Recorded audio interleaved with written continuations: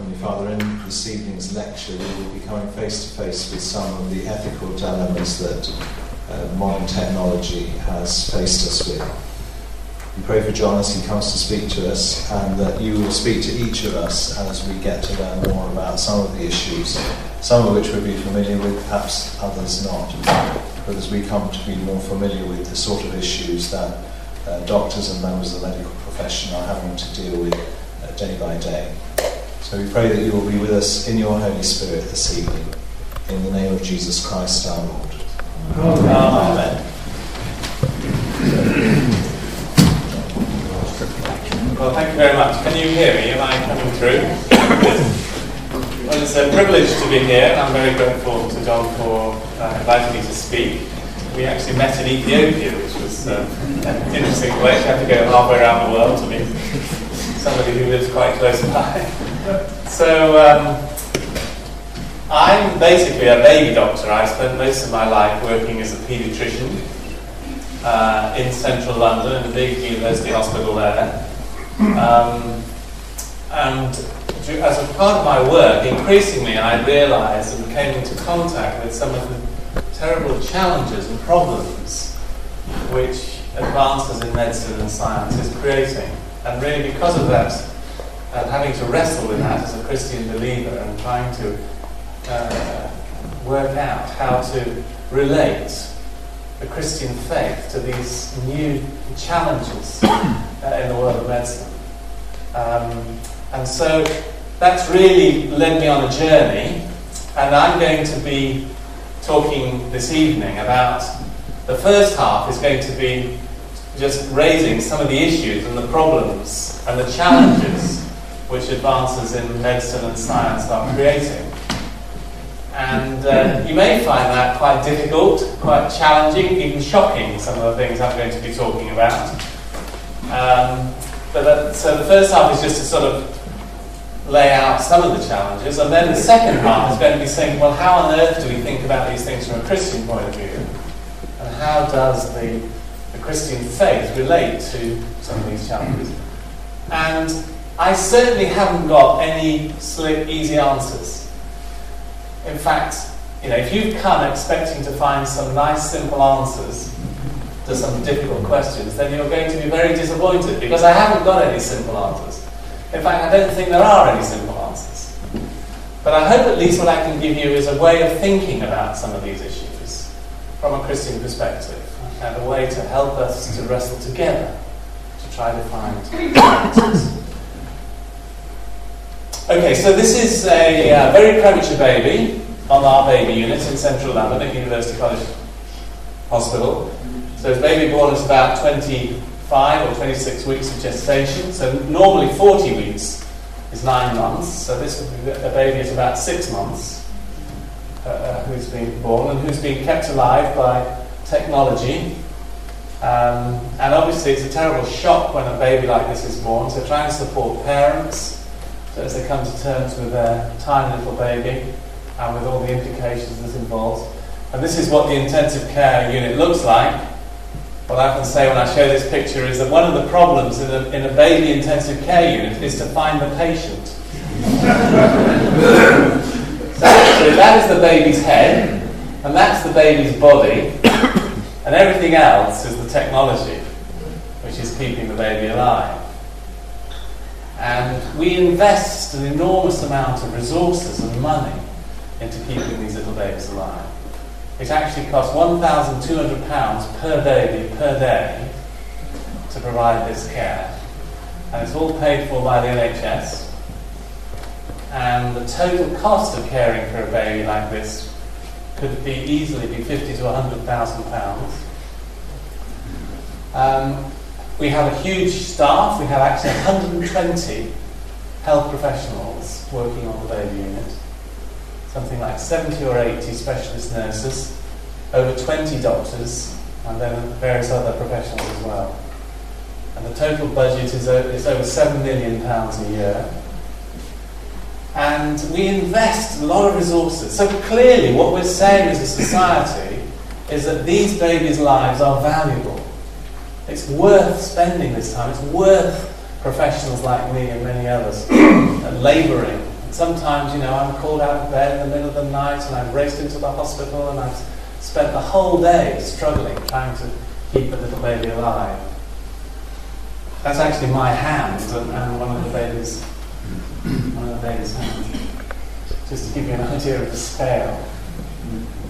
And yet just one floor away in the same hospital is the fetal medicine unit, where pregnant mothers from a wide area of North London and out into southeast England are referred. And many of these, nearly all of them are referred because a problem has been found with the unborn baby, with the fetus. And they have very sophisticated technology, ultrasound, sometimes other kinds of imaging. If there's a problem, very often this procedure is formed, which is amniocentesis. So a needle is inserted into the womb, a sample of the fluid is taken, and it's then analysed. And the chromosomes and other tests can then be performed on the unborn baby. And quite often, this is the sort of pattern which is found. And these are the chromosomes from a little girl. We know she's a little girl because she's got 2 X chromosomes. But she's got an additional chromosome here. You're only supposed to have 2 of each type, and she's got an additional one. And that means that she's going to develop Down syndrome if she survives. We don't know how severe it's going to be. It could be very mild. It could be extremely severe. She could have other problems and so on. I wonder if anybody would like to guess what's the chance when this kind of pattern is found that the mother in London in 2011 will choose to have an abortion. What percentage of mothers would choose to have an abortion when this pattern is found? Would anybody like to make a guess? 50%? 70%? 40? Anybody else? 20? 90? It's actually 95%. 95% of thereabouts will choose to have an abortion. So, and one of the strange things about the law in the UK is that it's actually legal for an abortion for medical reasons, where there's an abnormality of the baby, to be carried out at any stage all the way up till term. And so, in our hospital, it's not huge numbers, but it happens on a regular basis. Abortions are carried out at 24, 26, 28, 30, even 32, 34 weeks of gestation, when a problem is found in the unborn baby. And on a number of occasions, I or one of my colleagues is called up from the baby unit, where we're struggling to save the life of a tiny baby at maybe 24 or 25 weeks, to go and talk to a pregnant mother who is considering having an abortion, and the baby in her womb is much bigger and stronger than the baby we're struggling to save 1 floor down.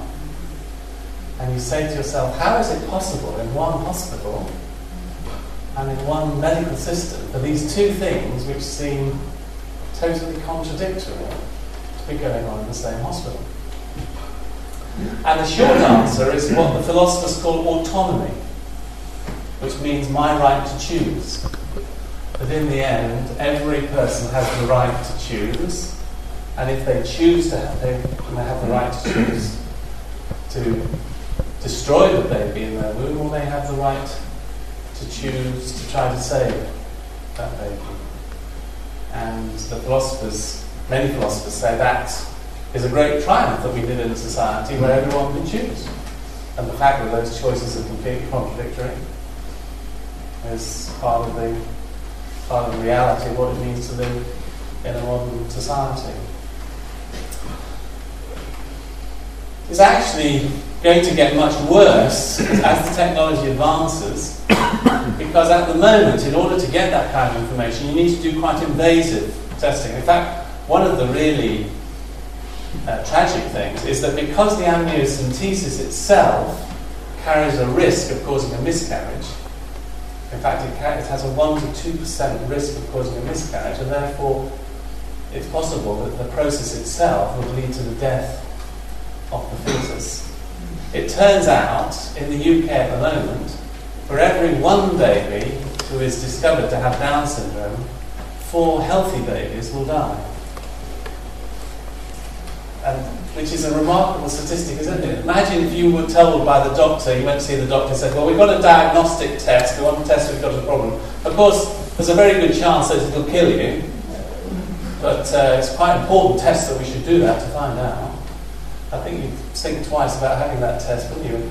But when it comes to the unborn baby, it seems that we as a society think that it's better for 4 healthy babies to die in order that we would be able to pick up one baby who has Down syndrome, so that that baby can then be, if necessary, aborted.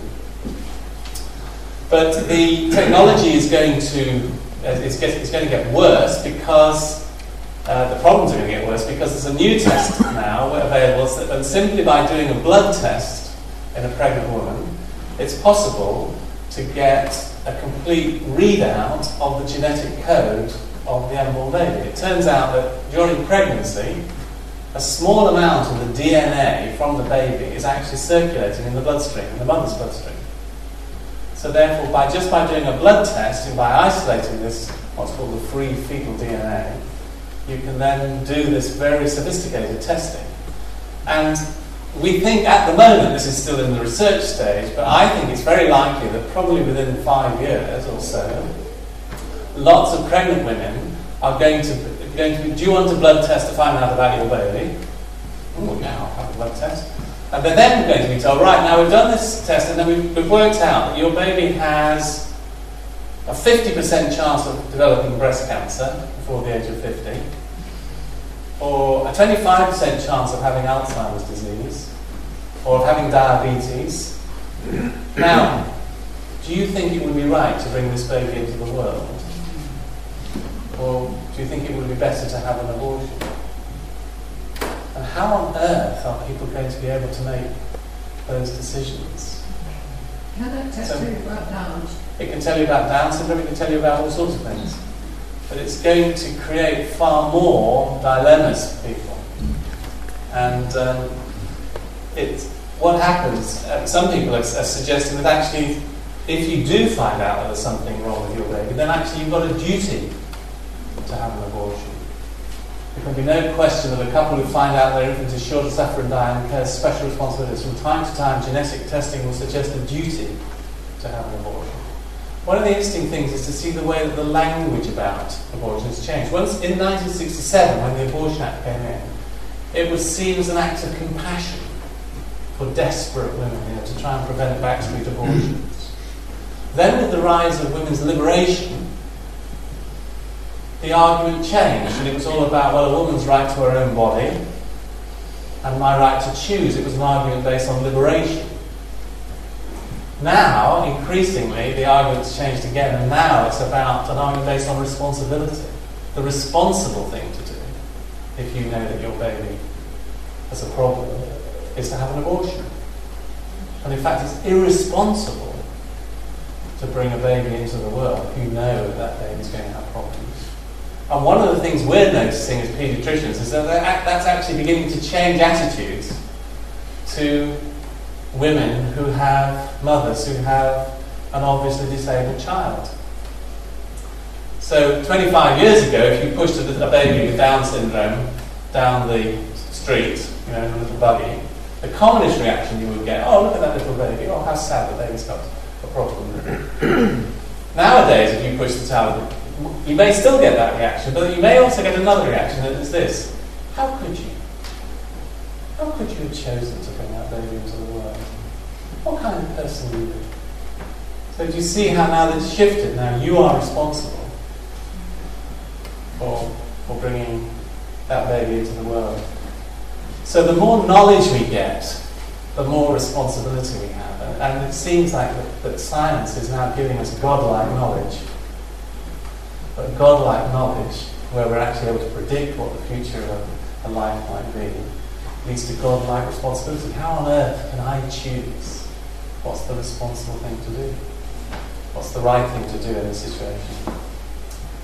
You can also use this test, the free fetal DNA, to test for all sorts of things. In fact, you can send your blood sample on the internet.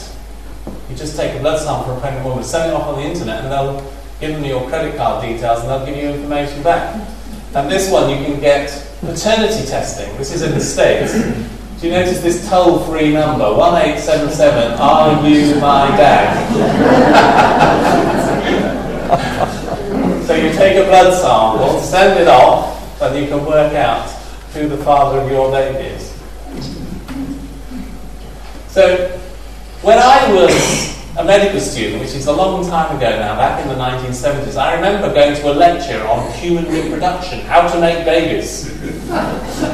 And I remember taking notes. And it turned out the way to make a baby was that a man and a woman had to have sexual intercourse, and 9 months later out came a baby. I wrote it all down very carefully. Actually, I've worked that one around already. That's how to make a baby in 1970. But now it's very different. This is how you make a baby in 2011. So first of all, you need a sperm. You need a sperm donor. Then you need an egg. You need a source of eggs. Then you need a womb, someone who's going to carry once the egg and the sperm have met and created an embryo. And finally, you need someone to look after the baby. And there doesn't have to be any connection between any of these things. So you can have lots of different permutations and combinations. And any one baby can have 3 mothers. So you can have the genetic mother, where the egg comes from. You can have what they call the carrying mother. That's the mother who was actually in the womb, who had the womb. And then you have the social mother, or the caring mother, which is the one who looks after the baby after they're born. And in the New York Times recently, this is a true story that was in the New York Times. There was a lady called Amy, a single lady, and she was desperate to have a baby. She just longed to have a baby and be a mother.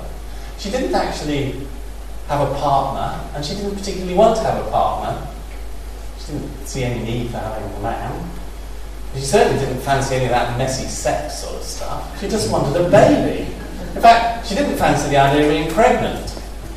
But she did want a baby. And so she decided that she would then get a baby, commission a baby. So first of all, she goes on to the website to find a sperm donor.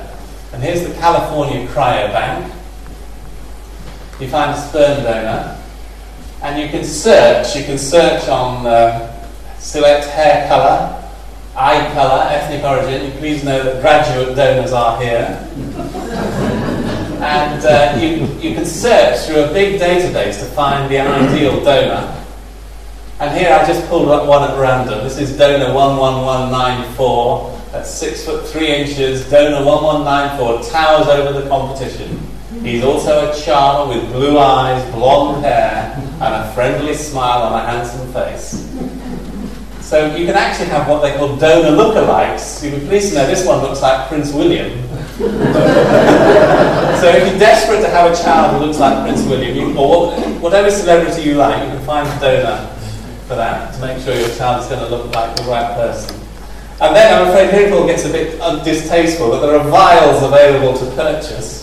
So you can then decide that you can choose how many vials you want, and you give your credit card details, and then lo and behold, here comes the sample. And then you need to find an egg donor. Now, egg donation is much more risky and dangerous than sperm donation, because it involves taking various hormones and having a medical procedure to what they call harvest the eggs. But it turns out that now this is quite a lucrative way of earning money. And in the States, this is now becoming quite a common way for girls to fund their way through college by becoming egg donors. And it turns out there's a market value to eggs. And I wonder if you can work out what would be the highest market value for eggs. Anybody like to make a... $1,200. Yeah, but what kind of people would have the highest market value? It's actually a lot more than that. what kind of people do you reckon? Yeah. Sorry? Yeah. So university, yes, absolutely. University educated. From stallions to come America cost £18,000. Well, it's not quite as much as that, but it's not far off. Not far off. So they tend to be the highest market value come from women who are blonde, tall, athletic, and musical. So if you're short and dark and into chess, So it gives you a sort of wonderful vision of the future, doesn't it? All these blonde, tall, athletic types are going to be, this is going to be the ideal kind of image.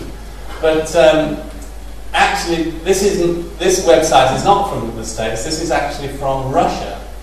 And many of these egg donation places are now happening in developing countries. It's becoming increasingly common in India, for instance, and some mothers are becoming egg donors simply in order to fund to be able to care for existing children, for instance.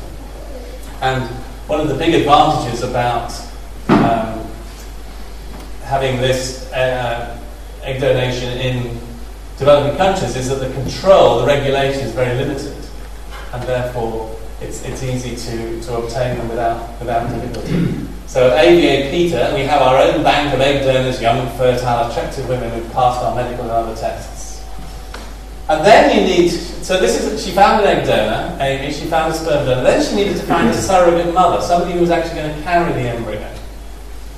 And lo and behold, the surrogate mother's online, and so it's possible to find a surrogate mother. And again, this is now increasingly common in India and in Romania and places like this where women are prepared for a fee as a way of earning money to say, I'll be a surrogate mother and I'll hand the baby over once the baby's born. And lo and behold, twins were conceived and there was a surrogate mother identified and the babies came, and actually these are the twins who were born. Then it turned out that the surrogate mother discovered that Amy, the commissioning mother, had a history of diseases which she hadn't revealed, and the surrogate mother then refused to hand over the babies to the commissioning mother who paid for them. And that's why it then hit the headlines, and there was a big legal case about who these babies belonged to. Now that's an extreme case, but I think you do see how it makes the point that technology is changing the nature of parenthood. The baby has become much more like a project where you sit down and you work out what kind of baby do I want, how is this baby going to fit with my lifestyle, what kind of celebrity is it going to look like, and choose and commission the baby who's going to be the ideal baby. And so one of the themes is that technology is giving us a way of overcoming, of fulfilling our dreams, of overcoming the fundamental problems of humanity. If you take this list, infertility, unwanted babies, disability, incurable diseases, mental fatigue, cognitive decline, depression, despair, aging, that, you can find all of those in the Bible. This is what humanity has struggled with since the dawn of time. It's what philosophers call the human condition. And until very recently, people said, unfortunately, this is what it's like being human, and wisdom is about learning to cope with some of these problems. What's new is the idea that actually, we don't have to accept any of this. We've got the technology. We can overcome this. We can actually change the nature of humanity. We can overcome these problems and make a better kind of humanity. Another remarkable thing which is happening is that advances in brain science are allowing us to understand much more about the way that the human brain works. And there's a great deal of fascination with modern people to try and understand how the brain works. And I think part of it is this belief that if we can only understand how the brain works, then we'll really understand ourselves. We'll be able to control ourselves. We'll be able to make ourselves the sort of people we want to be. And so by using magnetic resonance scanners, it's possible to see the brain lighting up as people think. And now this is a very massive area of research. People are being put into these scanners and they're given all kinds of tasks to do. They're given to imagine various things, to imagine you're running, imagine you're playing tennis. But they're also given tasks to do, like here's a difficult moral problem, what's right to do, here are two situations. And the idea is to see how the brain lights up. They put people in, they're praying, see how the brain lights up when people are praying or meditating. And they're also using this now for testing adverts So this is now called neuroadvertising. So what you do now is you test the adverts before they're released on television. You test them on volunteers who are in the scanner. You show them the adverts and you try to fine-tune the adverts to make the maximum effect in terms of the brain lighting up. And particularly, if you can bypass the thinking bit so that it makes the right centres light up, you know that advert is going to be the most effective. So it's a way of manipulating and controlling. This is also another way, and this is to testing whether people are telling the truth or not. So this is a medical company that's called No Lie MRI. And so the theory goes that you can tell whether someone's telling a lie or not by how the brain lights up. And this is being suggested now that this should be used for employment screening. So before you're going to train someone as a policeman or as a doctor or as a clergyman, no doubt, I think this would be very useful. You stick them in the scanner and you find out the truth. And you see what deep secrets they're trying to keep from you by the way it all lights up. So behind all this, again, is the idea that we're really just puppets. We're just determined. Human beings are really just like puppets who are controlled and determined by various forces. As this is not a new idea, this idea has been around for thousands of years. So people used to think that human beings were controlled by the stars. That's astrological determinism. Or they're controlled by politics, by dictators. That's what they say. Or by psychological determinism. That's Freud, who said it was all to do with the forces inside the psychology. By social determinism, that's Skinner, who said it's all about how you're programmed. By economic determinism, which is Marx and Marxism.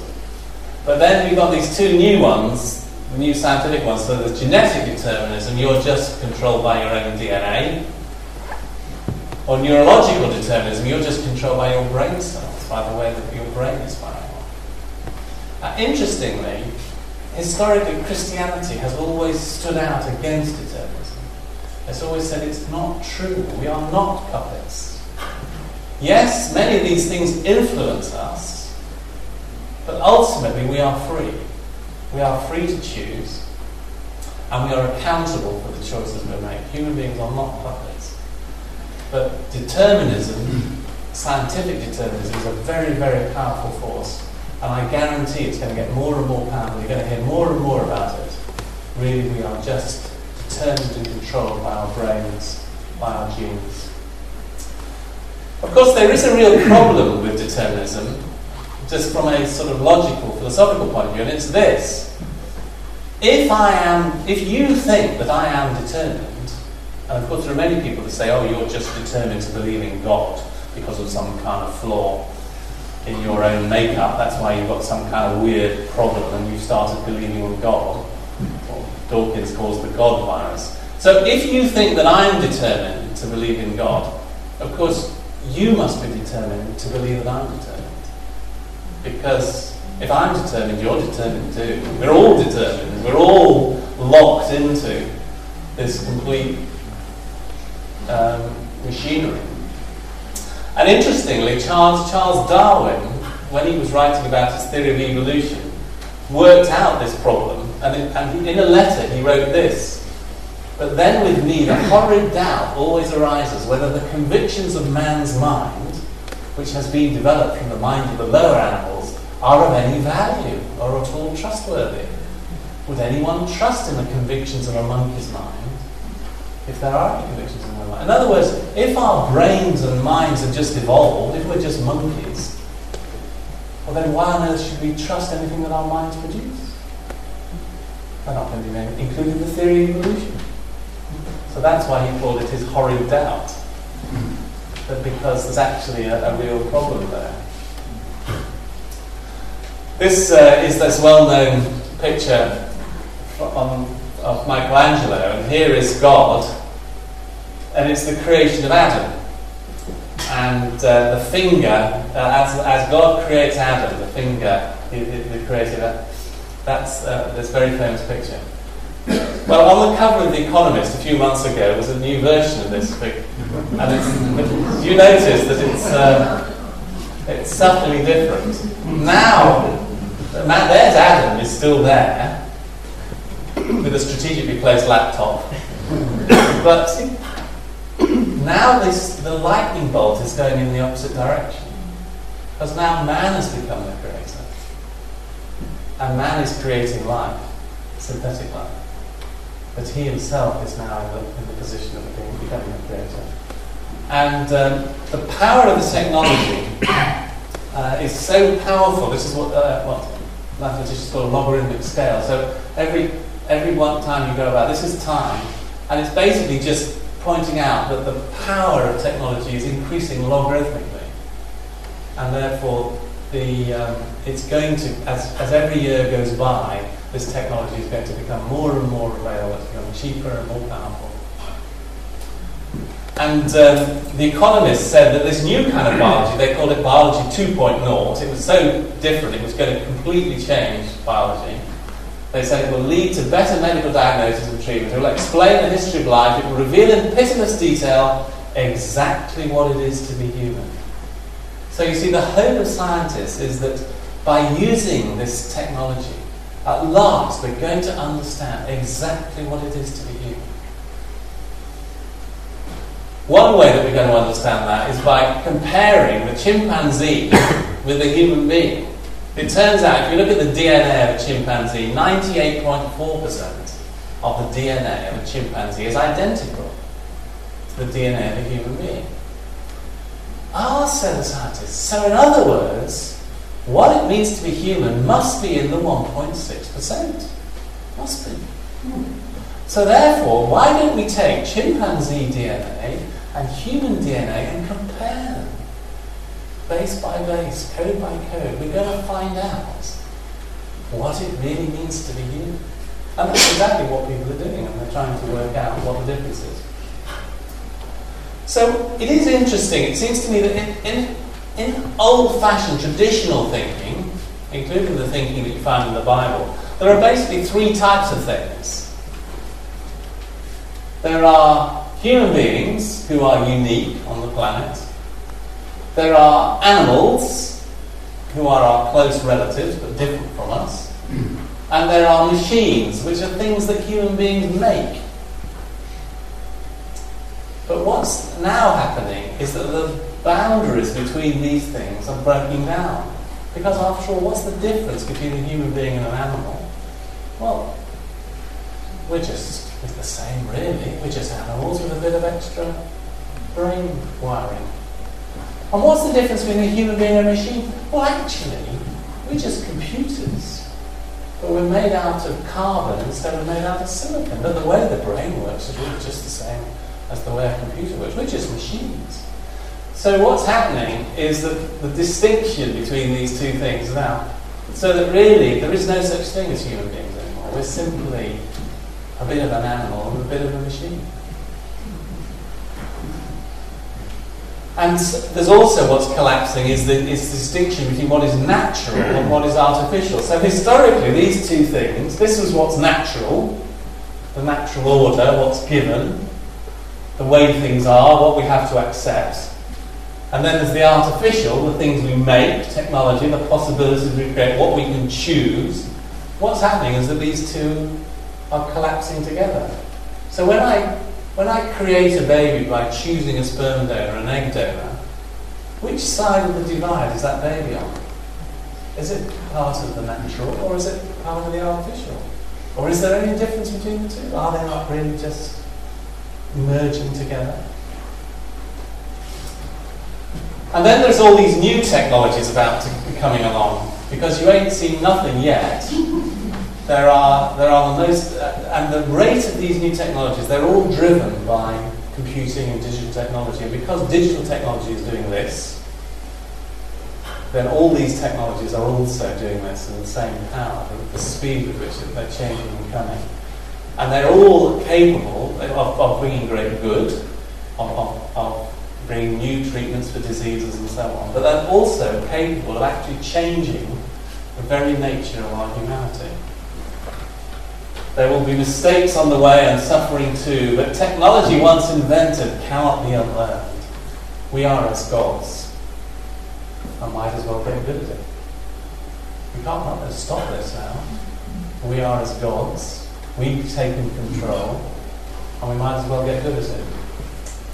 It's interesting, just a few years ago when the DNA project, the Human Genome Project, was announced, what was interesting was the quasi-religious language which was there. And this is the Times, this is not some tabloid newspaper.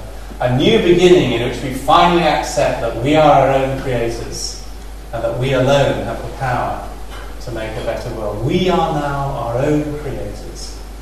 We have become, we're opening the book of life. And this is what some philosophers have called the Enlightenment project. Like right going back to the Enlightenment, which happened in the 18th century, was this great dream that we're going to build a better world through science and technology. And that's what we're doing. Human ingenuity, science and reason. But of course, if human beings are merely machines, then we can exploit them for our own purposes. And some human beings become the raw materials on which other human beings can operate. And a good example of this is what's happening with the global organ trafficking, because there's now a worldwide market in human organs. So it's possible to get kidneys from people in India and get them transplanted into people who need a kidney transplant in California. And there's a global worldwide trade of organs. But do you know what's tending to happen? What's happening, surprise, surprise, is that organs are going out of poor bodies and they're going into rich bodies. They're coming out of weak bodies and they're going into strong bodies. And they're coming out of female bodies and they're going into male bodies.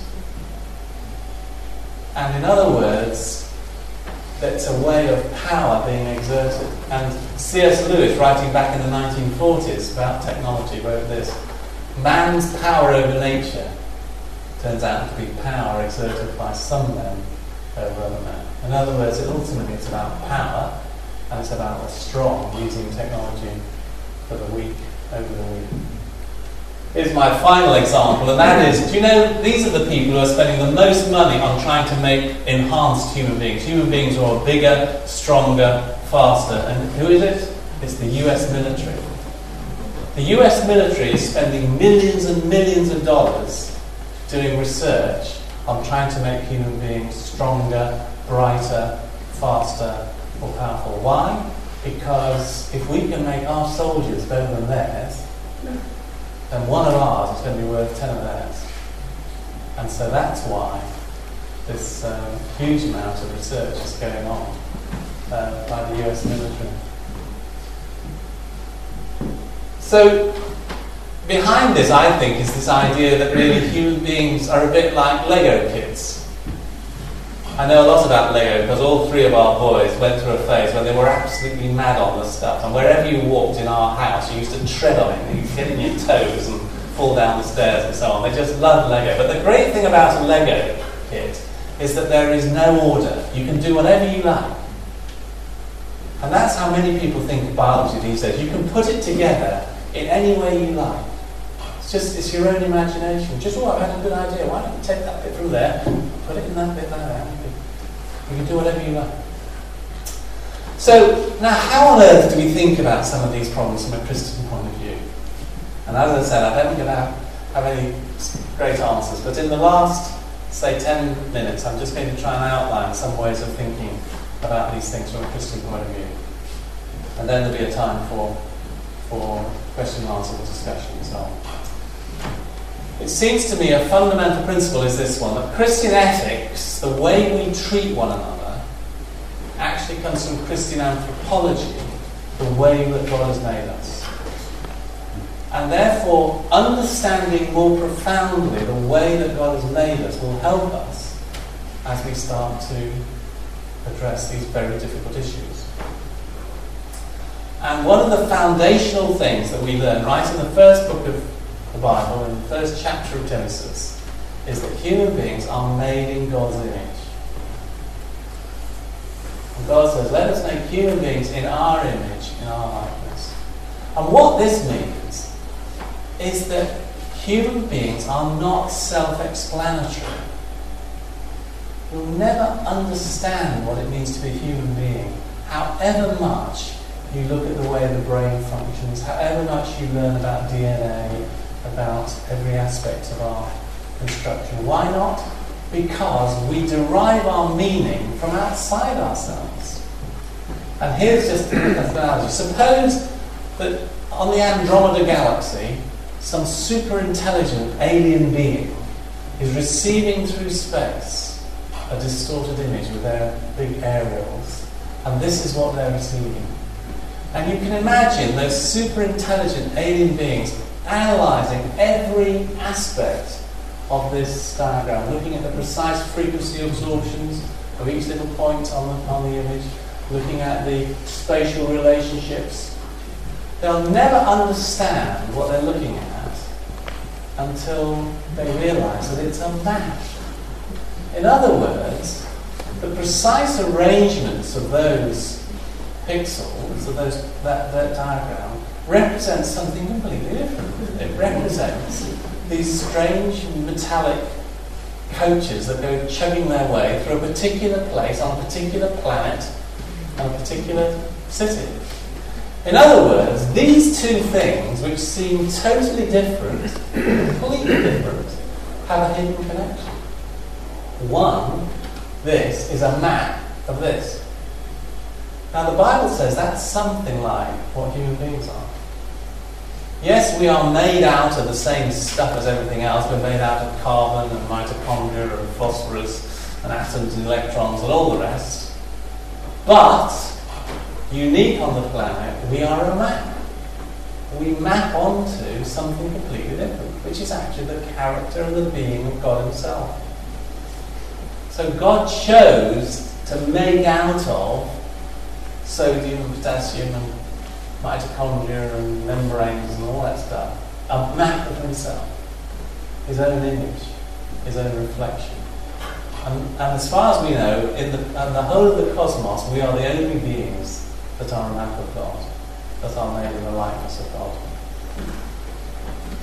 So each human life, therefore, is a masterpiece of unique and irreplaceable value. Our dignity and significance doesn't come from what we can do, the fact that we've got opposable thumbs, or we're bipedal, or we've got a brain that's good at this, or we're very creative. No, no, no.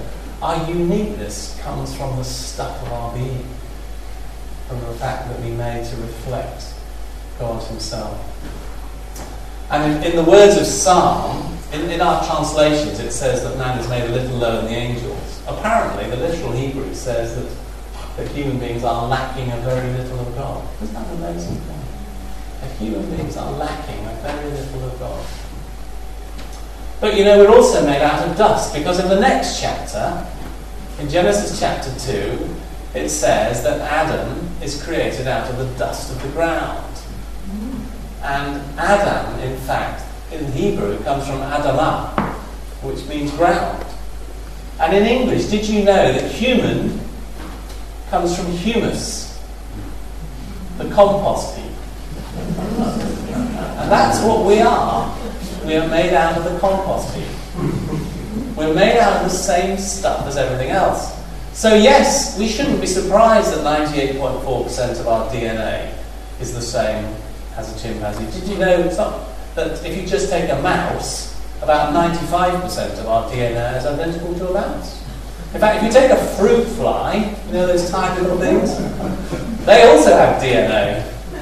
And about 70% of their DNA is identical to human beings. And in fact, the same bit of DNA code which tells a human baby which end is its head and which end is its tail. Because a human baby starts as a ball. So when you start with a little ball, how on earth do you know where the head is going to be and where the feet are going to be? Well, there's a special bit of code that does that. Do you know it's exactly the same bit of code that tells a fruit fly which bit is its head and which bit is its tail? And in fact, even an oak tree has about 50% of the same DNA as a human being. So in other words, we're made out of the same stuff as everything else.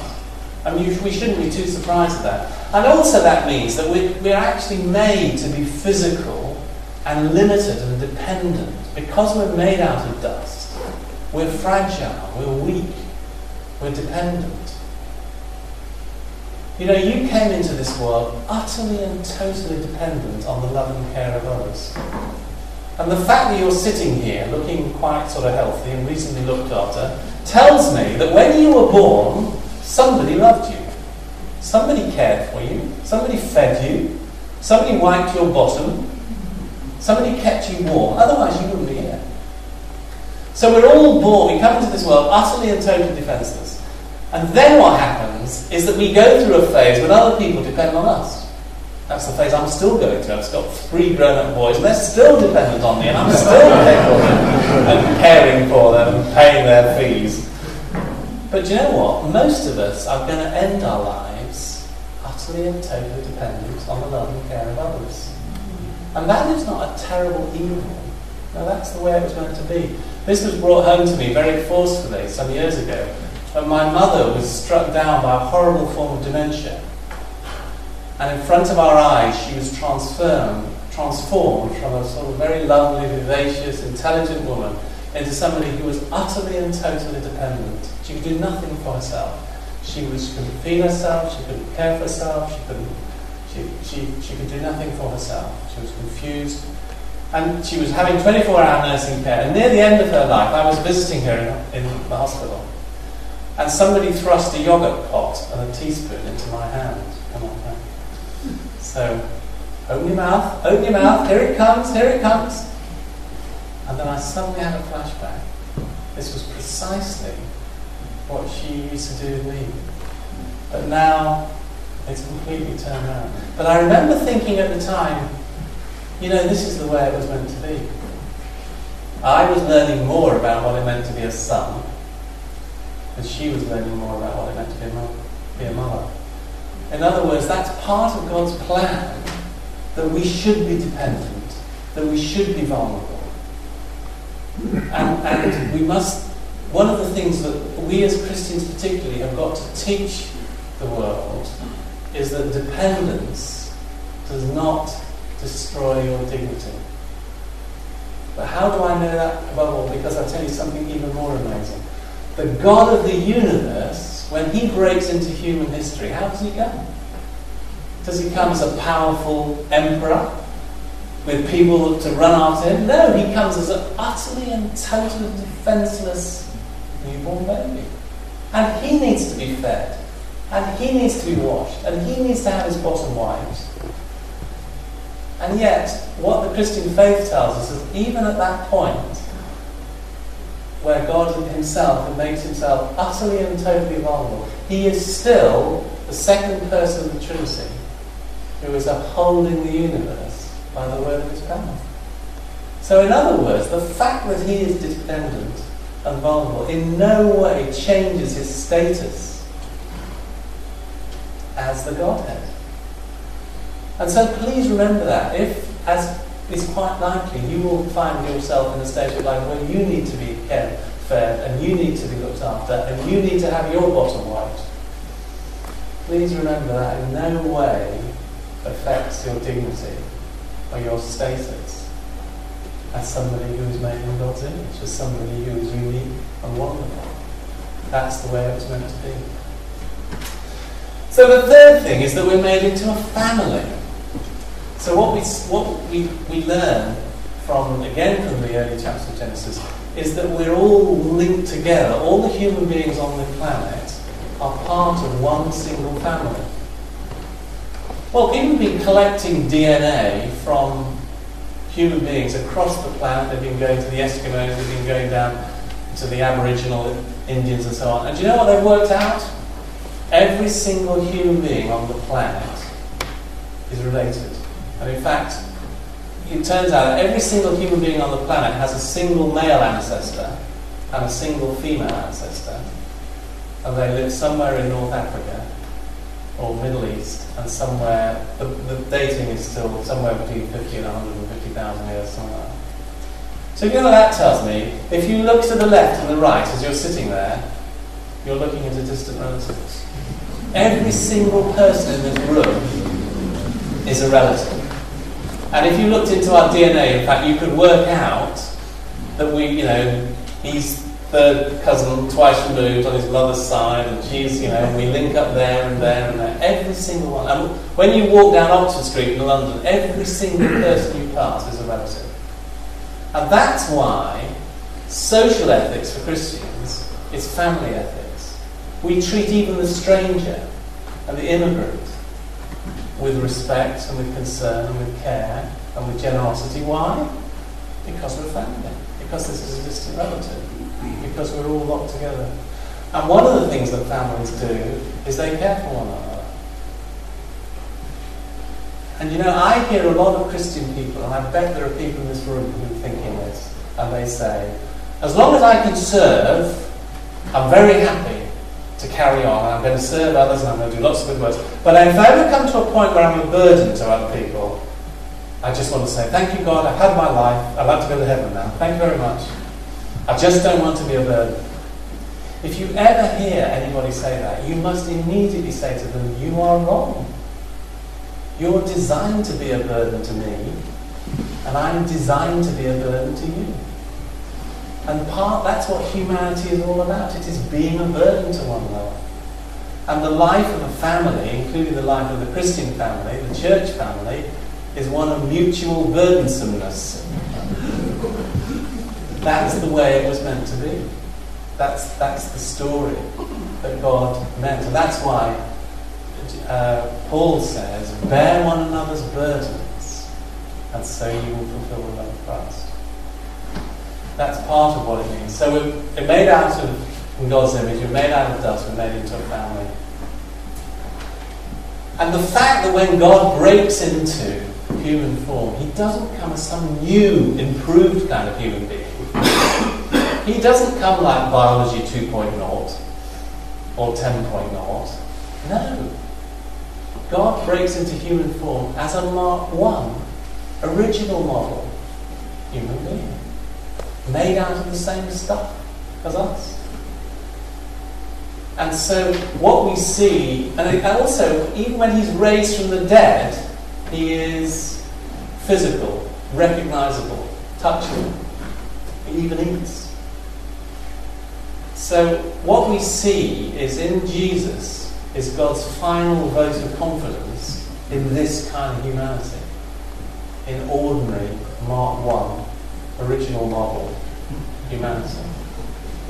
And so it seems to me one of the things we say as Christianity is we don't need biology 2.0. We don't need new improved kinds of humanity, because if this kind of humanity was good enough for Jesus, maybe it's good enough for us too. Maybe we should celebrate this kind of humanity instead of constantly trying to improve it. So isn't it interesting? Our humanity is not a barrier that comes between us and God. No, it's actually the means by which God is revealed. And there's a sense in which nothing you can go through, Jesus himself hasn't experienced. And as somebody put it, anything you go through, in your life, you will discover Jesus. He was with us in the darkness of the womb, as he will be with us in the darkness of the tomb.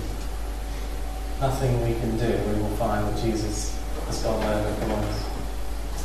So, what does it mean to be a human being? I think this is a much better analogy of what it means. Not a Lego kit, but a flawed masterpiece. So, this is a picture by Holbein. It's called The Ambassadors. It's in the National Gallery. It's several hundred years old, and as you can see, it got seriously damaged. And this Holbein was then, the art restorers got to work. And art restorers have a code of ethics like doctors. And art restorers use lots of technology, so they use X-rays in order to try to, they did a detailed analysis to try and work out what the artist was trying to do. And then they use lots of sophisticated synthetic technology, but what they use their technology to is to restore the masterpiece to how it was originally meant to be. It's the artist's original intention that matters. So art restorers are not allowed to say, I think I'm going to zap it up. It's a bit boring down here. Why don't we sort of make it a bit more, put in some angels or something? Or we can, no, you can't do that as an art restorer. It's the artist's original intention which matters. So after they've done all their work, that's what it looks like. So they've restored it to the way that Holbein originally painted it. Now it seems to me that's really a better analogy of what we should be doing for human beings. We're not, rather than using them as Lego kits, we should see every human being as a flawed masterpiece. And yes, we can use the technology, but we use the technology not to change the design, but just to restore it to the way that human beings were meant to be. So are we Lego kits or flawed masterpieces? I just want to close by telling you the story of Alan and Verity Mitchell, who were two very close friends of ours in London. We used to go to the same church, All Souls Church. They were married, they were longing to have their first child, but for some years she didn't get pregnant. And then she became pregnant, and they were overjoyed, and they came to talk to us and tell us the fantastic news. And then it all went wrong because they'd had a scan, and the scan showed that the baby had terrible abnormalities, and they'd had a genetic test. It turned out the baby had a syndrome called Edwards syndrome, which is like Down syndrome, only worse, and is pretty well 100% lethal, and will mean that the baby will die usually in the first few days or weeks of life. And in this situation, nearly every obstetrician will say, surely the right thing, the kind thing to do is to have an abortion. What possible reason? I mean, it would be cruel to force yourself to go through the whole process of pregnancy and labour, knowing that the baby was going to die. But after a lot of heart searching and agonising, Alan and Verity felt that that would be to reject the baby that God had given them, and that they had to love and care for this baby, whatever the problems were going to be. And little baby Christopher was born, and he had all the obvious signs of Edwards syndrome. He had quite severe brain abnormalities, he had a heart problem and various other things. He was quite a small little baby, he was about 5 pounds. But to everyone's surprise, he didn't die straight away. And they took him home, and he became, they used to bring him to All Souls Church, and he became like a little celebrity, a mini celebrity. And he used to be passed round. Everybody wanted to he was cuddled almost to death. He had lots of cuddles from everyone. And he was a very placid baby. People used to love just cuddling him and sharing in his life. And he actually lived for about 6 months. And then he got weaker and weaker, and he died. And at the memorial service, about 400 people came to pay tribute to this pathetic little malformed baby. And Alan and Verity, at his death, he was still 5 pounds. He hadn't grown. But one of Alan and Verity's friends said, you know, Christopher couldn't grow, but he helped other people to grow. And it was true. And then here is the strange thing, is that Christopher too is a godlike being, a wonderful, unique godlike being. Yes, with terrible problems and malformations and all the rest. But here is a strange mystery. Sometimes we see God most clearly not in the perfect specimens of humanity, not in the Nobel Prize winners and the Olympic athletes and the world statesmen. No, sometimes we see God most clearly in those who struggle, in those who are weak, in those who have difficulties. And of course, above all, we see God most clearly in the broken and bruised body of a man on the cross. So it's the Easter mystery that God is revealed not in power and in strength, but in weakness, in struggle, and in pain. And so I close with this phrase from the Catholic priest Joseph Piper. Love is a way of saying to another, it's good that you exist. It's good that you're in the world. Instead of this whole process of trying to identify genetically abnormal babies so that they can be removed, we're called to say, it's good that you exist. It's good that you're in the world. Okay, I'm going to stop there and say thanks so much. If you're interested in following some of these ideas a little bit further, there's more details in this book, Matters of Life and Death, which I've written, and there are copies available at the back there for £10. So if you'd be interested, I'd be delighted to, and I would be happy to sign a copy for you.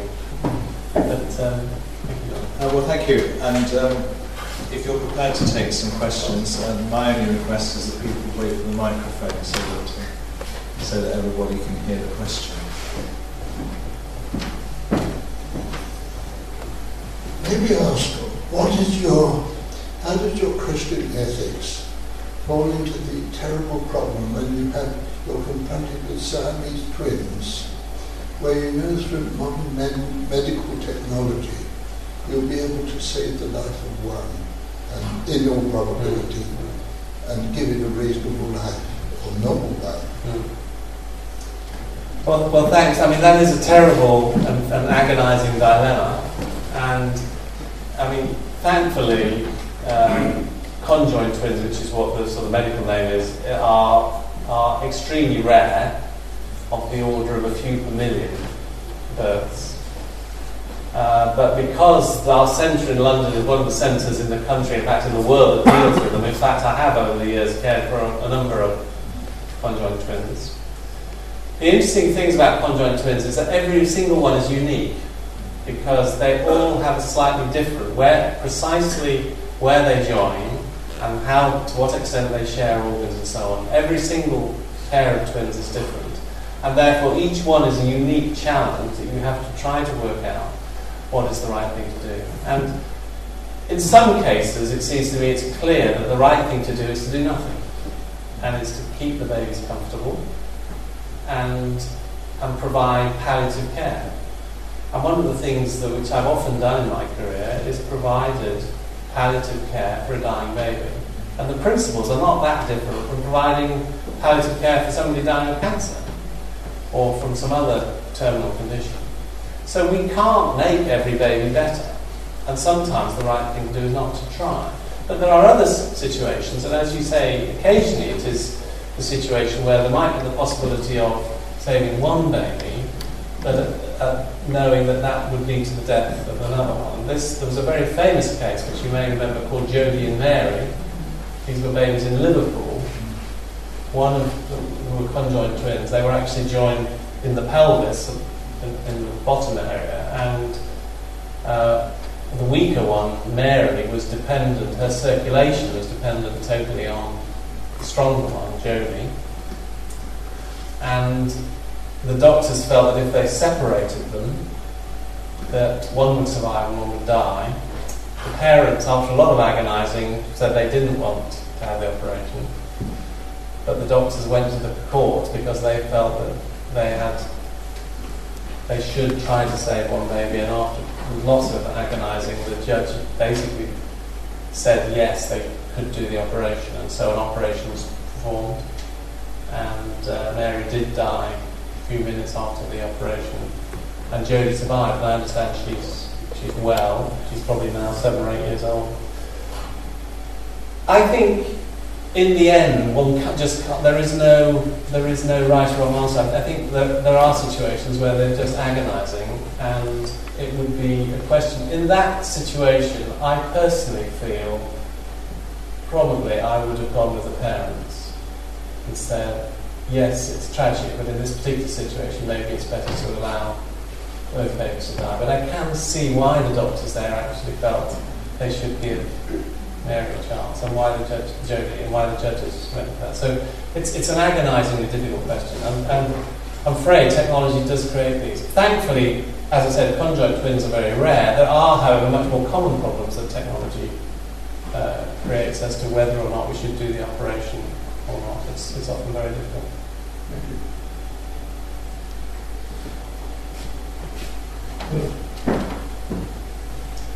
Over 50 years ago, when I was a student at UCH, we used to sort of talk over the beers in the Marlborough about, wouldn't it be nice if? Wouldn't it be nice if we could do this? Wouldn't it be nice if we could do that? Gosh, you have to be careful what you wish for, don't you? Yes, you have. I think you're absolutely right. And I think that it is one of those terrible ironies that as now we, for thousands of years, medicine basically could do virtually nothing. I mean, medicine consisted of keeping them comfortable and pontification and saying, I think this one is due to this, nothing this was, but actually you couldn't do anything. And I remember when I was a medical student, I was actually at St Thomas's Hospital, that our senior consultant came from the pre-antibiotic era, and he used to tell us things like, I remember this kind we used to give mercuric chloride. They all died, everyone.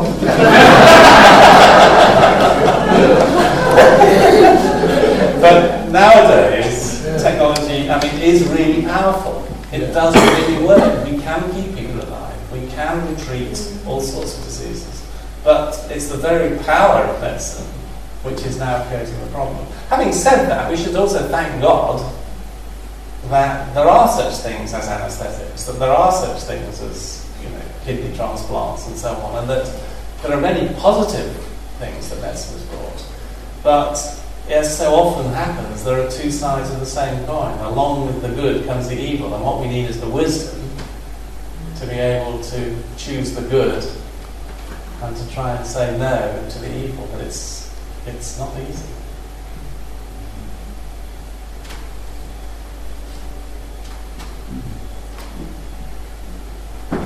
I think we may have run out of battery. There's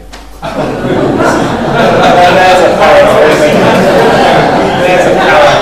So much for technology. So much for technology. It's fine until the batteries go down. Then you're in trouble. Anyway, Francis, would you mind? I'll tell you what. If you give the questions, John, if you could just do a summary of the question, that would be really helpful. Thank you. Okay. I'll try and speak loudly, so hopefully people will hear me. I was very interested in your mention of Dawkins and presumably the selfish gene, where Dawkins argues very much that it's all a matter of chance and this influences our behaviour, etc. And I've been following John Lennox's arguments against this, where he argues that the DNA that we get has actually got in it thousands of words which are information, and he argues that information only comes from intelligence. Yes. And he's arguing that God created us in that way. Yes. But he doesn't differentiate between God creating us in that way and God creating animals in that way. Yes. Because they have words as well. So I was wondering what you thought of this information. Yes. So people hear that. So what someone like Dawkins and what they call scientific materialists, they basically say the only thing in reality is matter and energy. There's nothing else there. In the end, it's atoms and it's energy, and that's it. And it's all random. Of course, if you take that totally, what that means is that there is no purpose to existence. There is no meaning behind being human, or behind life, or the universe. And actually, good and evil. There's no distinction between good and evil. It's just stuff. Things happen. Clockwork clicks. And Hitler's clockwork led to him slaughtering the Jews, and Mother Teresa's clockwork led to her doing nice things in Calcutta, but it's all clockwork. There's really no difference. The interesting thing is that people like Dawkins are not prepared to go that far. They take their materialism to a certain area, and then they suddenly draw back and say, oh, no, we can agree that this is good, we say this is bad. Oh, really? If it's all clockwork, it doesn't work like that. So, but John Lennox is saying, no, that isn't true, because there's matter and energy, but there's something else, there's information. And the question is, where does that information come from? He's a mathematician, so he's got a particular take on it. I think it's very interesting, and what John Lennox was saying. I personally, there's the intelligent design movement, and there's the creationist movement, and there are theistic evolutionists, and it's all incredibly confusing. I'm going to start a new movement, and it's called intelligent uncertainty. Because I basically think that we don't know. In the end, it's a mystery, and sometimes rather than come up with some great theory about how it all works, perhaps we should be honest enough to say, we don't know. But what we do know is that there is a God who has made us in his own image. Precisely how he makes us in his own image and how that works is a mystery. You see this even in small form, as a baby develops in the womb. Because what happens is you start with a single cell, and it is just a cell. There's nothing magic about it. It's got a nucleus, and it's got a bilipid membrane, and it's got various bits of machinery, and then that cell click produces 2 cells, and then click it produces 4 cells, and then click it produces 8 cells, and then click it produces 16 cells. It's just machinery. But at the same time, God is calling into existence a unique human being that the world has never seen, someone he knows and loves by name. Someone, it says in Psalm 139, every word, every day of my life was written before one of them came to be. So, how could it be that these two things, on the one hand just a bit of cellular machinery, on the other hand God calling into existence a unique and wonderful human being, how could those two things be true at the same time? And the honest answer is, I haven't a clue, but I know they're both true. And therefore, what we've got to do is make sure we hold them both together. Just in the same way, that's not that surprising, but the Christian faith tells us that Jesus was fully man and fully God. How can that be true? We don't know, but they're both true. And it tells us that the words of the Bible are just the words of men written down, and at the same time they're breathed by the Holy Spirit. How can that be true? We don't know, but they're both true. So holding together these two things and saying, I can't understand how they fit together, but I know they're both true, is, it seems to me, what we should say.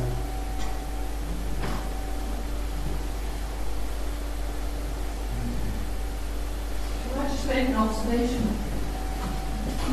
If science is saying now, in the year 2011, that we all of us go back to one man, one woman, I find that quite extraordinary in the sense that in time immemorial, I don't know the facts, go back to the beginning of the creation, and certainly everybody then believed that we came back to be one man, one woman. So, it's like going full circle. Yes, well, it is, in some sense it is. Yeah. And of course that's one of the interesting things. That's why you should always be, when they say science has proved, you should always have in brackets, this year. Because one thing seemed absolutely certain that science was absolutely clear about, and that's the universe had always existed. It always existed. And then unfortunately it turns out, hang on a minute, no it didn't. It all started with a big bang. Oh dear, we don't like that. That doesn't sound right at all. But lo and behold, it is right. Started in the beginning? Yes, what was the first thing that started the whole thing going? Well, and nobody knows. Nobody knows. Intelligent uncertainty. And I think that it is true that this was a very uncomfortable discovery, that we have a common human ancestor. When I was learning about evolution, it was obvious, everybody realised that human beings had evolved on numerous times all around the planet. Now it turns out, they call it the out of Africa hypothesis, that modern human beings start off in a particular place and they spread out across the whole of the globe very, very rapidly. And they go down all the way down to Australia, and they come up the way through Europe, and then over the Bering Straits and down into North. And you can actually work out and time how that happened and how many. It turns out only about 20 people went into North America and populated the whole of North America as they sort of went down. And that's why it turns out we're all related. So the evolutionists say there were other hominids around. There were Neanderthals, there were other things, but none of them contributed to this new family which came out of Africa. So again, I don't want to tie up, that's what it is this year. What it's going to be next year, I don't know. And so I think, as Christians, it's a mistake to hang on to the latest theory and say, see, it proved it all, because who knows? But it is interesting, isn't it? I think when the Bible talks about us being a family, it turns out that it's more than just a metaphor. It's actually physical reality. We are physically related. And the differences between us, the fact that some people have brown skin, some people have yellow hair and so on, is incredibly superficial. Once you look in, those are things which came very recently. In fact, it's perfectly possible to reconstruct what the original Adam looked like And the answer is they look very much like an Ethiopian looks today. They have that particular, that's what Adam, and in other words, if Adam was to walk down the street, our common male ancestor, you wouldn't give him a second glance. He just looks like us.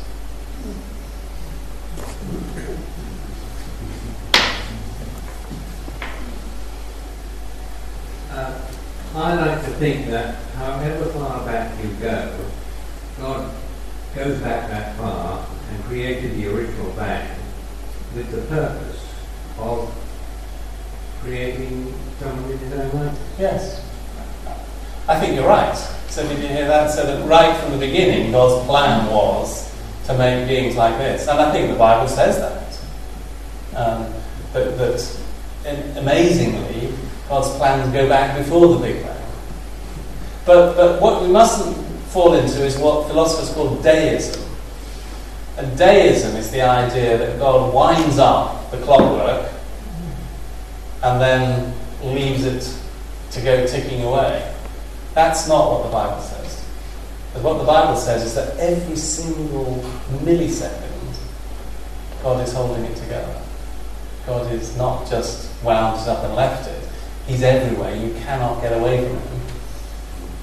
He is there, involved, and sustaining and upholding. Because without him, the whole thing would fall apart into chaos.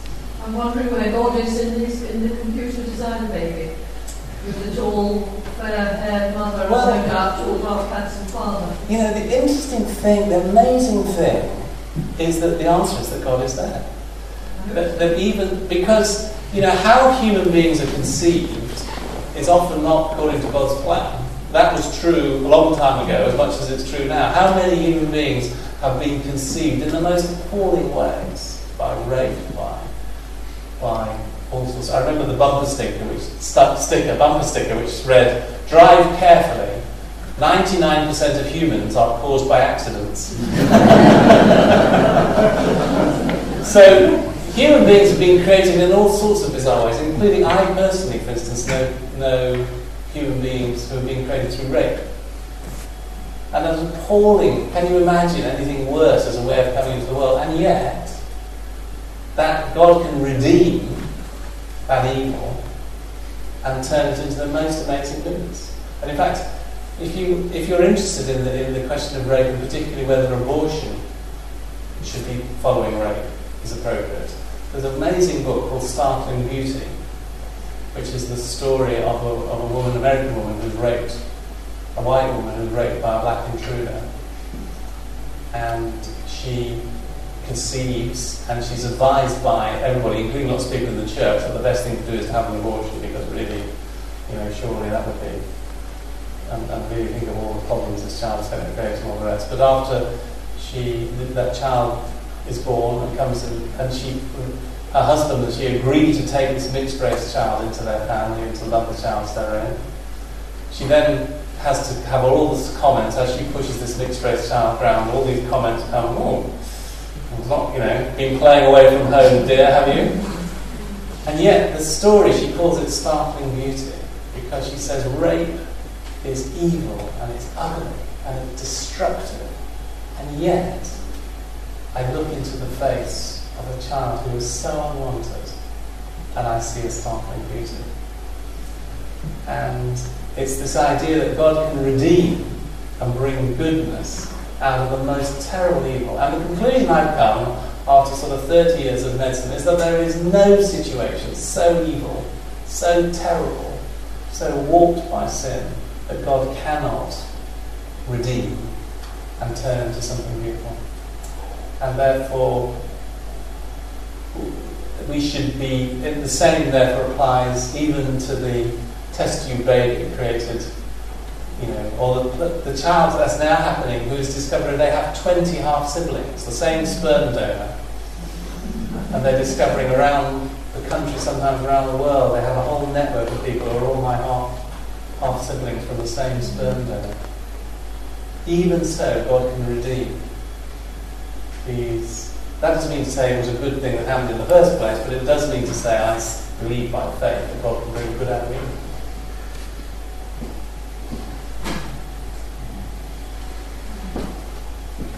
good place to end. Could I borrow your stop you answering back? Yes. Switch me on. Yeah.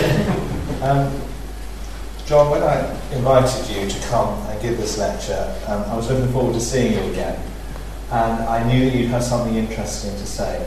What I didn't realise was even the half of it, of the way in which I suspect we prayed for you at the beginning, and I think our prayers have been answered. I doubt whether there is anyone here who will go home this evening without having something really important to think about. And you've rooted all this in your own Christian faith, which is a wonderful thing. And to see the way that you have carried this faith into such a difficult area and not answered all the questions, but have tackled the questions and have shown us such wonderful examples. There's only one thing that I took slight exception to in your talk, and that was the suggestion that the clergy should be lie tested. But actually, I would submit to lie testing to hear the talk again.